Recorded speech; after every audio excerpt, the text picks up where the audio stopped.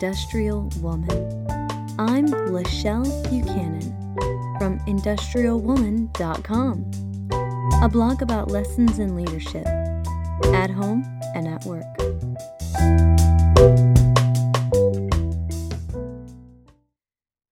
Stop looking for fulfillment.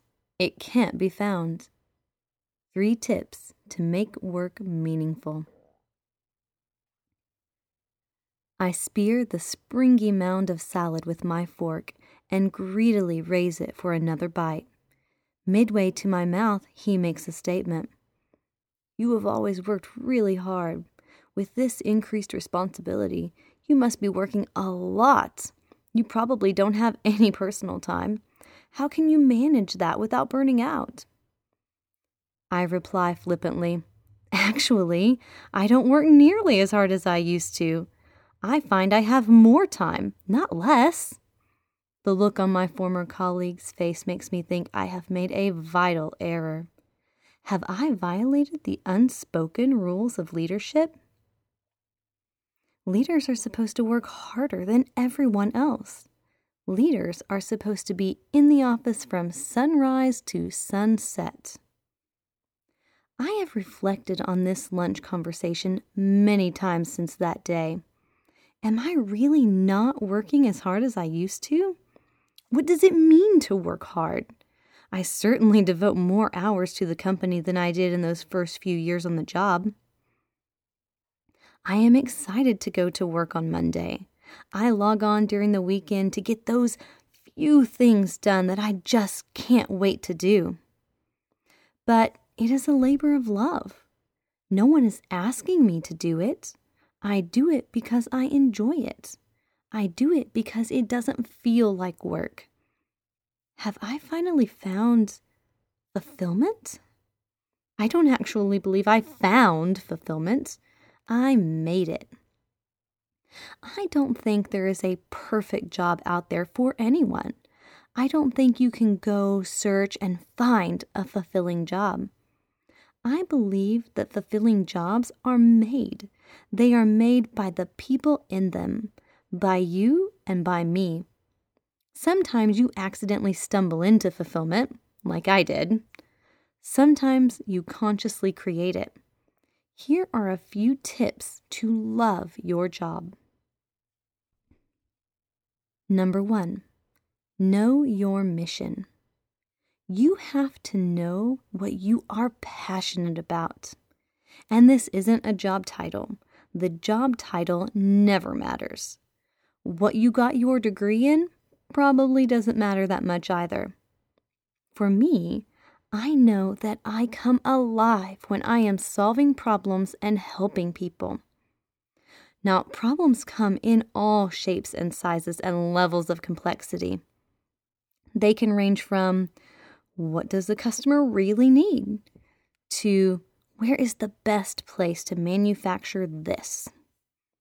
What I enjoy is bringing people together, figuring out the complexity and the moving parts, then finding the pattern and developing a solution that we hadn't seen before. I like connecting the dots. I believe that the knowledge stored in one person's head will never be as powerful as the collective knowledge. When someone comes to me with a problem, I don't always have the answer. What I do have is a network of knowledgeable people that I can tap into. I am happy to connect people that I think could benefit from each other's expertise. This is not about being the smartest person in the room. That is too fluid and changes depending on the topic and who is sitting next to you. It's about knowing the smartest people in the industry. It's about knowing who to ask what and when.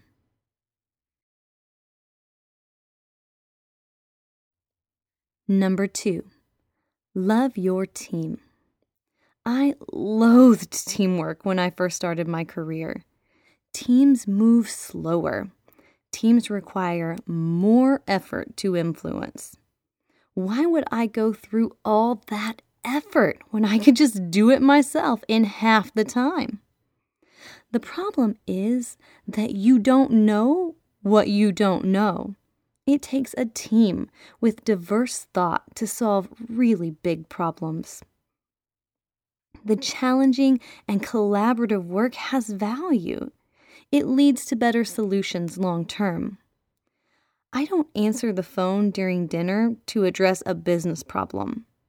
I answer the phone and take time away from my family to help a person that I see value in. I answer the phone for a person that I want to help, not because I'm being paid to do it, but because it makes me happy to help my team. You will be miserable if you don't like who you are working with. A lot of people spend more time at work than they do at home. Don't undervalue the importance of relationships in your work family. Number 3, align passion with need. As a leader, you are creating your work family. Unlike the family we are born into, at work, you decide who gets to join the family. I recently had a conversation with a senior leader who thought we needed to identify our employees that have a lot of passion. The problem, as I see it, is that the world is full of people with passion. They are all around us. We don't need to look for people with passion. We can trip over people with passion. We need to look for people that are passionate about our particular issues. A particular person may be the most passionate person in the world about gourmet cuisine. He may dream about food and talk about it with gusto all day long. But his passion for food won't translate to my need for a sweater knitter. If I need a sweater knitter, I should look for people passionate about knitting, crocheting, crafting, yarn composition. These will be the people with passions that align to my need. You have to define your need before you can attract passionate people to solve it. Aligning passion with need makes work fulfilling. The best part about all of this is that meaningful work is completely up to us. You will never find a fulfilling job, but you can make any job fulfilling. You just have to understand your personal mission and build strong relationships with your team. Teddy Roosevelt said, "Far and away, the best prize that life offers is the chance to work hard at work worth doing."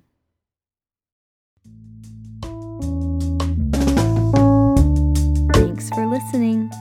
If you enjoyed this audio blog, you can always find more at industrialwoman.com. Remember to subscribe, rate, and review.